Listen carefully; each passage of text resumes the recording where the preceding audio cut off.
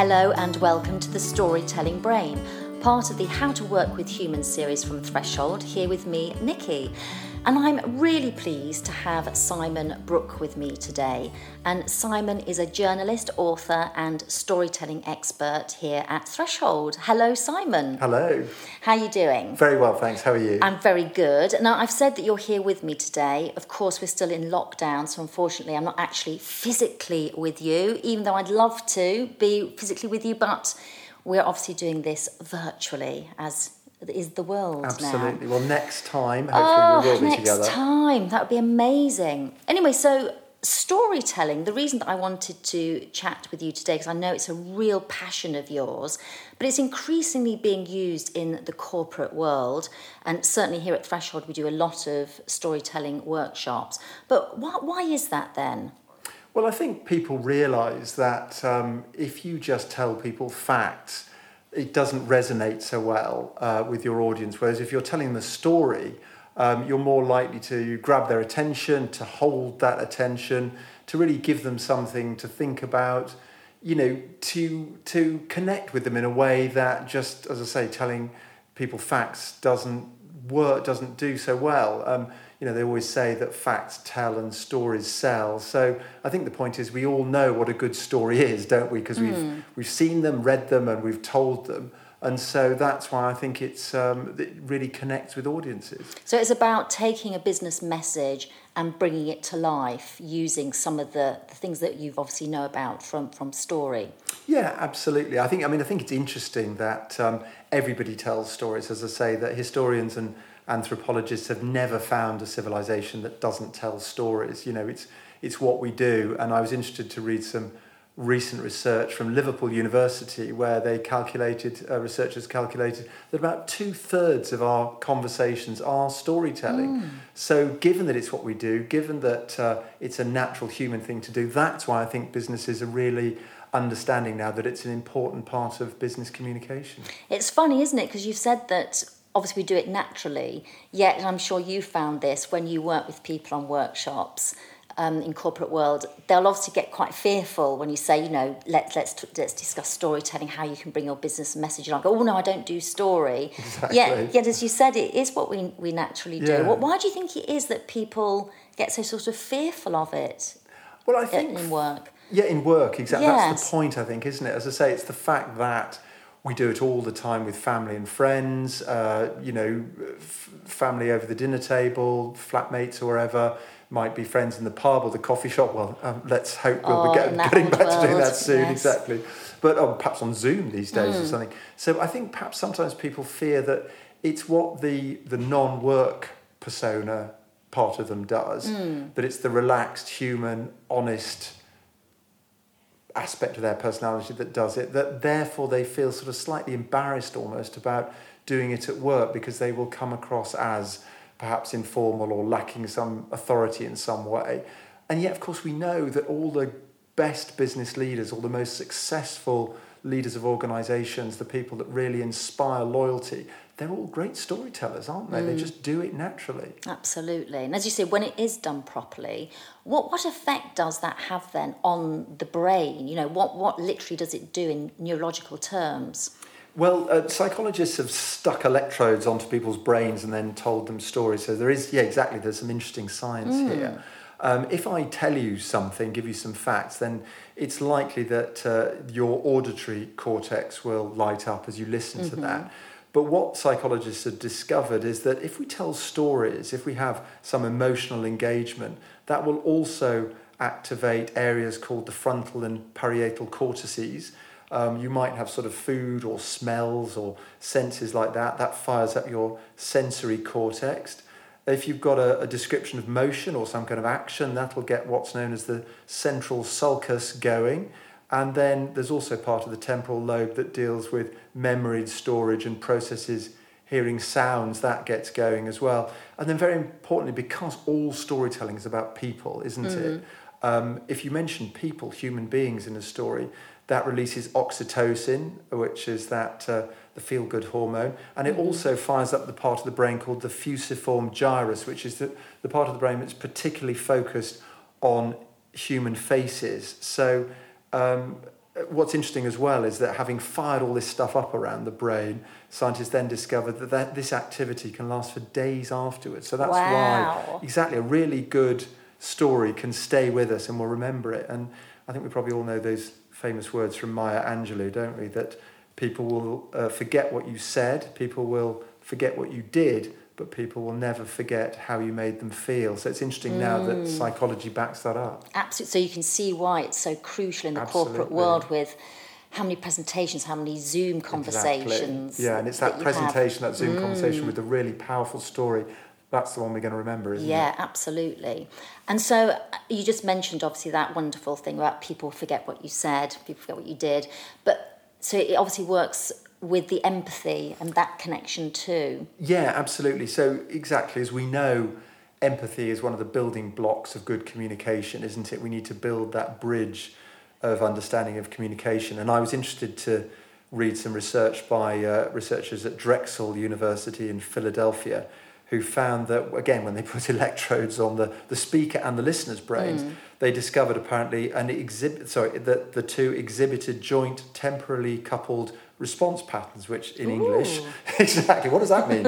In English basically means that the listener's brain responses mirrored the speaker's brain responses. So again, there is proof that you do get that connection, that empathy. Wow, that's fascinating. I know we talk about it a lot in the workshops, about being prepared to reveal yourself, to tell something of yourself. It makes a huge difference, doesn't it? So let's go real to the basics then. What do good stories need? What are the raw ingredients? Yeah, so again, it's one of those things, we all know this because we all know a good story, don't we? But just to sort of, analyse it, as you say, I mean, a story needs a protagonist and an antagonist. It needs a sort of a good person and somebody that they're up against. So that could be Luke Skywalker and Darth Vader, or it might be Harry Potter and Voldemort, or whatever, Sherlock Holmes and Dr. Moriarty. We've all seen it. Now, I think a lot of people in the corporate sphere were thinking, so who should play the baddie in my story? which probably could be a little bit sensitive. But I suppose, again, in the corporate sphere, if we're talking about the antagonist, we're probably talking about the thing that you're challenging. So could that be traditional ways of working which need to evolve? Could that be a change in the market which could be a threat to you, which you're going to have to overcome? So it's being very clear on who our protagonists, who our heroes are, if you like, and then being very clear on the challenge they face, who or what they're up against.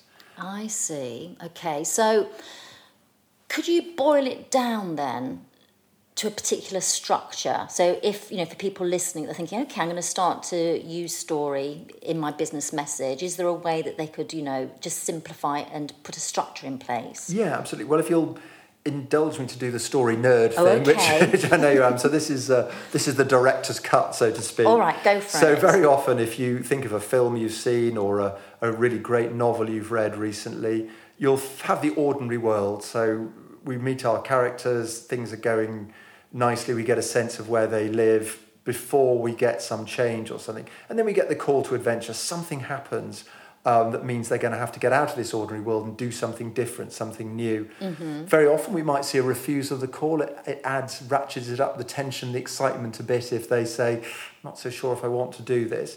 We might then have a mentor or somebody who's encouraging us. Again, you've probably seen this in good fiction, somebody who's been here before, who's a bit sort of world weary perhaps, but again connects with our protagonist, our heroine, hero, whatever, and leads them into the adventure, encourages them to do it. Then at some point we need a midpoint halfway through, and this is where there's a slight change of gear, if you like, and that means that we've crossed the threshold, we've taken a risk, there's no way back now. So perhaps in the corporate world that means that we're now so bought into this change program that we cannot go back, whatever the risks are. So we have to cross that bridge, if you like.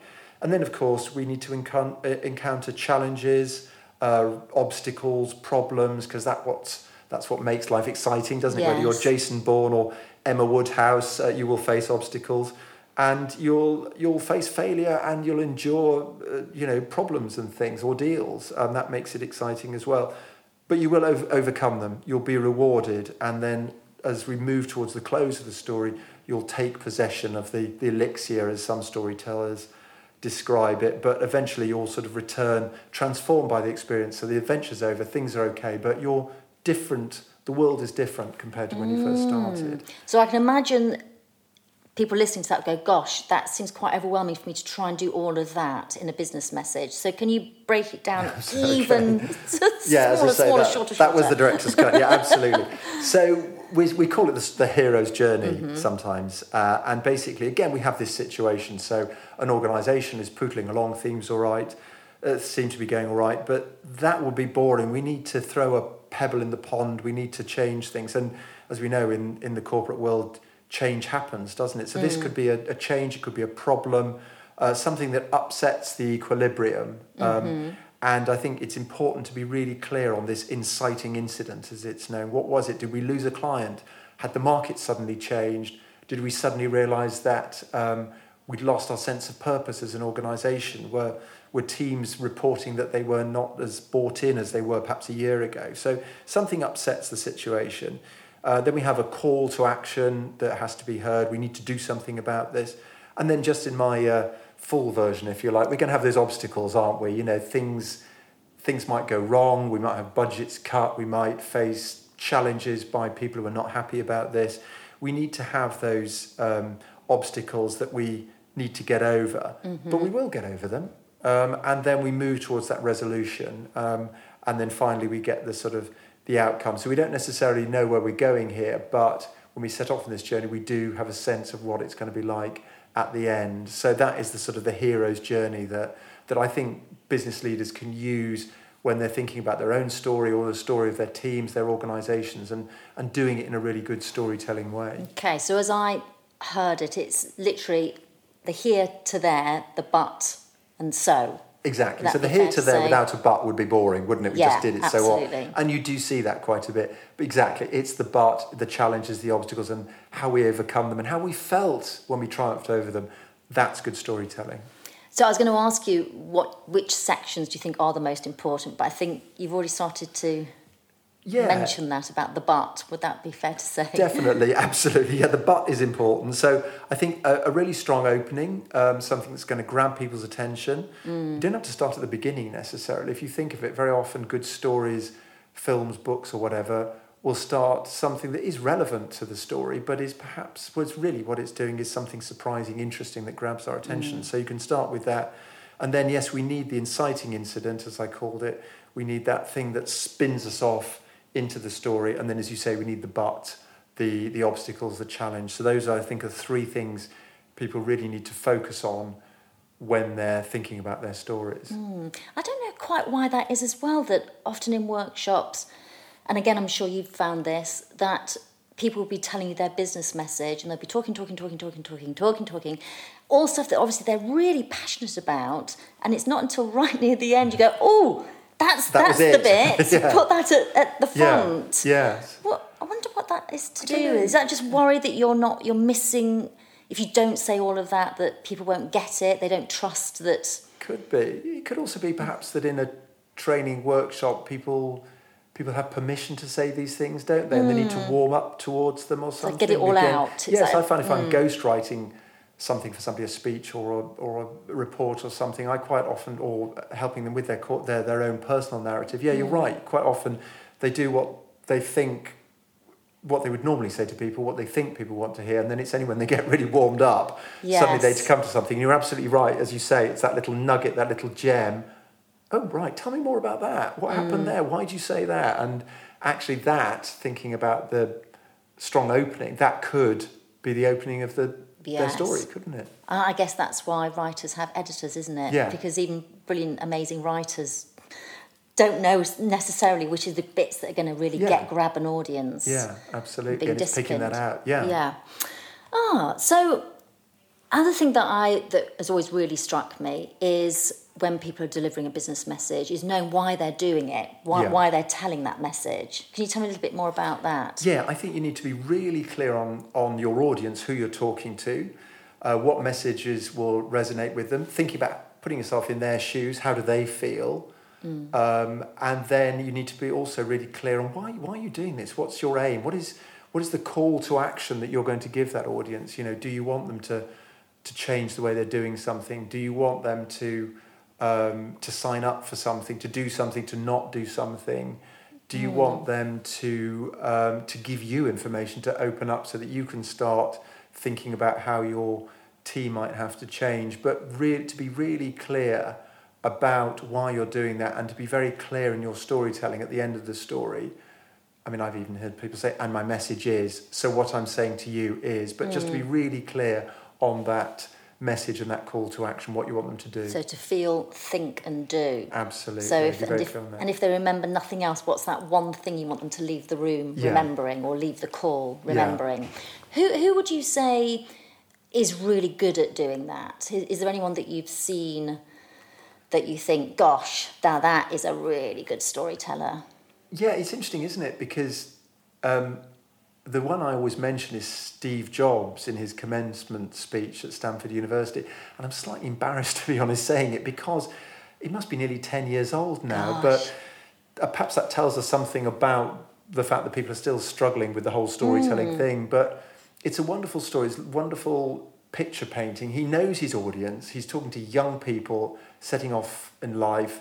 He tells a wonderful story. It begins by talking about, this is the closest I'm ever going to get to a graduation, because of course he dropped out of university. So he's flattering his audience, connecting them, using humour, absolutely, a bit of humility, which is obviously is not something Steve Jobs was known for, but comes across really well in that. He does wonderful picture painting. He talks about his own time on campus, walking across campus every Sunday night to the Hare Krishna Centre for his one good meal of the week. So that's what you mean by paint a picture, so literally paint that scene so you can visualise it. Yeah. Show, don't tell. Yeah, that really resonates with people. And, also talking about his poverty by showing us that he would pick up Coke bottles and return them for the 5-cent deposit or something. So, and he's also very good, like you're saying, about that, being clear on the message.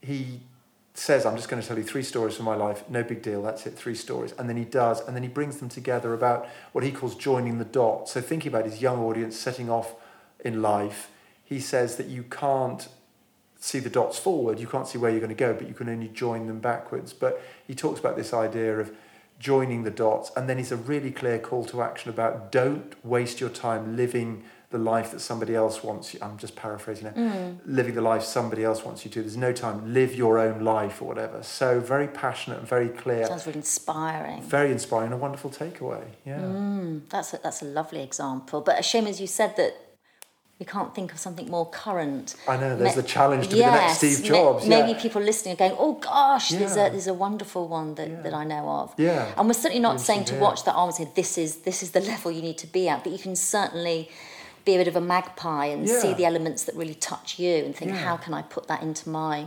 business message? Not what he's doing is, he's obviously, did brilliant technical things, but this isn't brilliantly technical. It's just, you can just really see when you look at it. Yeah, that storytelling, painting pictures, as you say, clear, strong message, thinking about the audience. It's really simple stuff, but he just does it really well. So yeah, absolutely. If anybody's finds there other examples of that, would be great to hear, or put that stuff into practice, try it out, see how it works. Absolutely. And what was the other thing I was just thinking then? It was just, the other little thing I was thinking, because obviously you being a writer, you spend a lot of time writing, rewriting it out. And I think that's the other thing, isn't it? Is that I think that people often just spend a lot of time on their PowerPoint, but give very little time for actually what they're going to say. And so it is about just enjoy the process of writing down and saying it out loud. Would you say that's important? Absolutely. I would, to be honest, I just say to people, actually, if you can do without PowerPoint, do without PowerPoint. And I'm sure you have as well, Nikki, some great speeches where people have not had any slides at all. They've just told stories, connected with the audience, given a strong takeaway, and they haven't needed that crutch, if you like. But if you have to use PowerPoint, and sometimes we do for facts and figures and stuff, exactly. Well, it's nice as a backdrop sometimes, isn't it? Just to make a point that you've made, just with a nice graphic with images, graphics, absolutely. So I would say the thing to do is to write your script, if you like, first, and then do the slides. Do you know what I mean? Don't do it the other way around, so you're not a slave to the PowerPoint presentation you've created. Think of the words you want to use, and then put together your slides as a result of that. Absolutely. Do you just hear those bells your end? Wasn't that lovely? That's yeah, so church nice. bells. How Somebody nice. saying time is up, time is up. My final question to you, I'm sort of putting on the spot here. Are there any books as well that you would recommend to inspire people? Yes. I mean, one of the ones I quite like, which is good on stories, and there's one called The Storytelling Brain by Will Storr, Storr, which is good. It is quite sort of, psychological, scientific or whatever, but it's very interesting on that. The other one is Made to Stick, Why Some Ideas Survive and Others Die, and that's by two brothers, Chip and Dan Heath. And again, they have a thing about different types of story, which we haven't covered here because of time, but are quite interesting as well. And then there's another book on the whole business of storytelling called Into the Woods, and I cannot remember the name of the author, I'm afraid, but Into the Woods, if you put it into Amazon or wherever you get your books from, is worth looking at, definitely. Okay, that's lovely. Well, thank you so much, thank you. Simon. It's been really lovely to chat to you. My pleasure. I know it's a real passion of yours, so thank you for sharing your thoughts. Thank you. And hopefully I'll get to actually see you face to face, which will be bizarre but enjoyable. I can't wait. Definitely. So until then, thank you so much. Thank you, my pleasure. And thank you for listening. See you soon.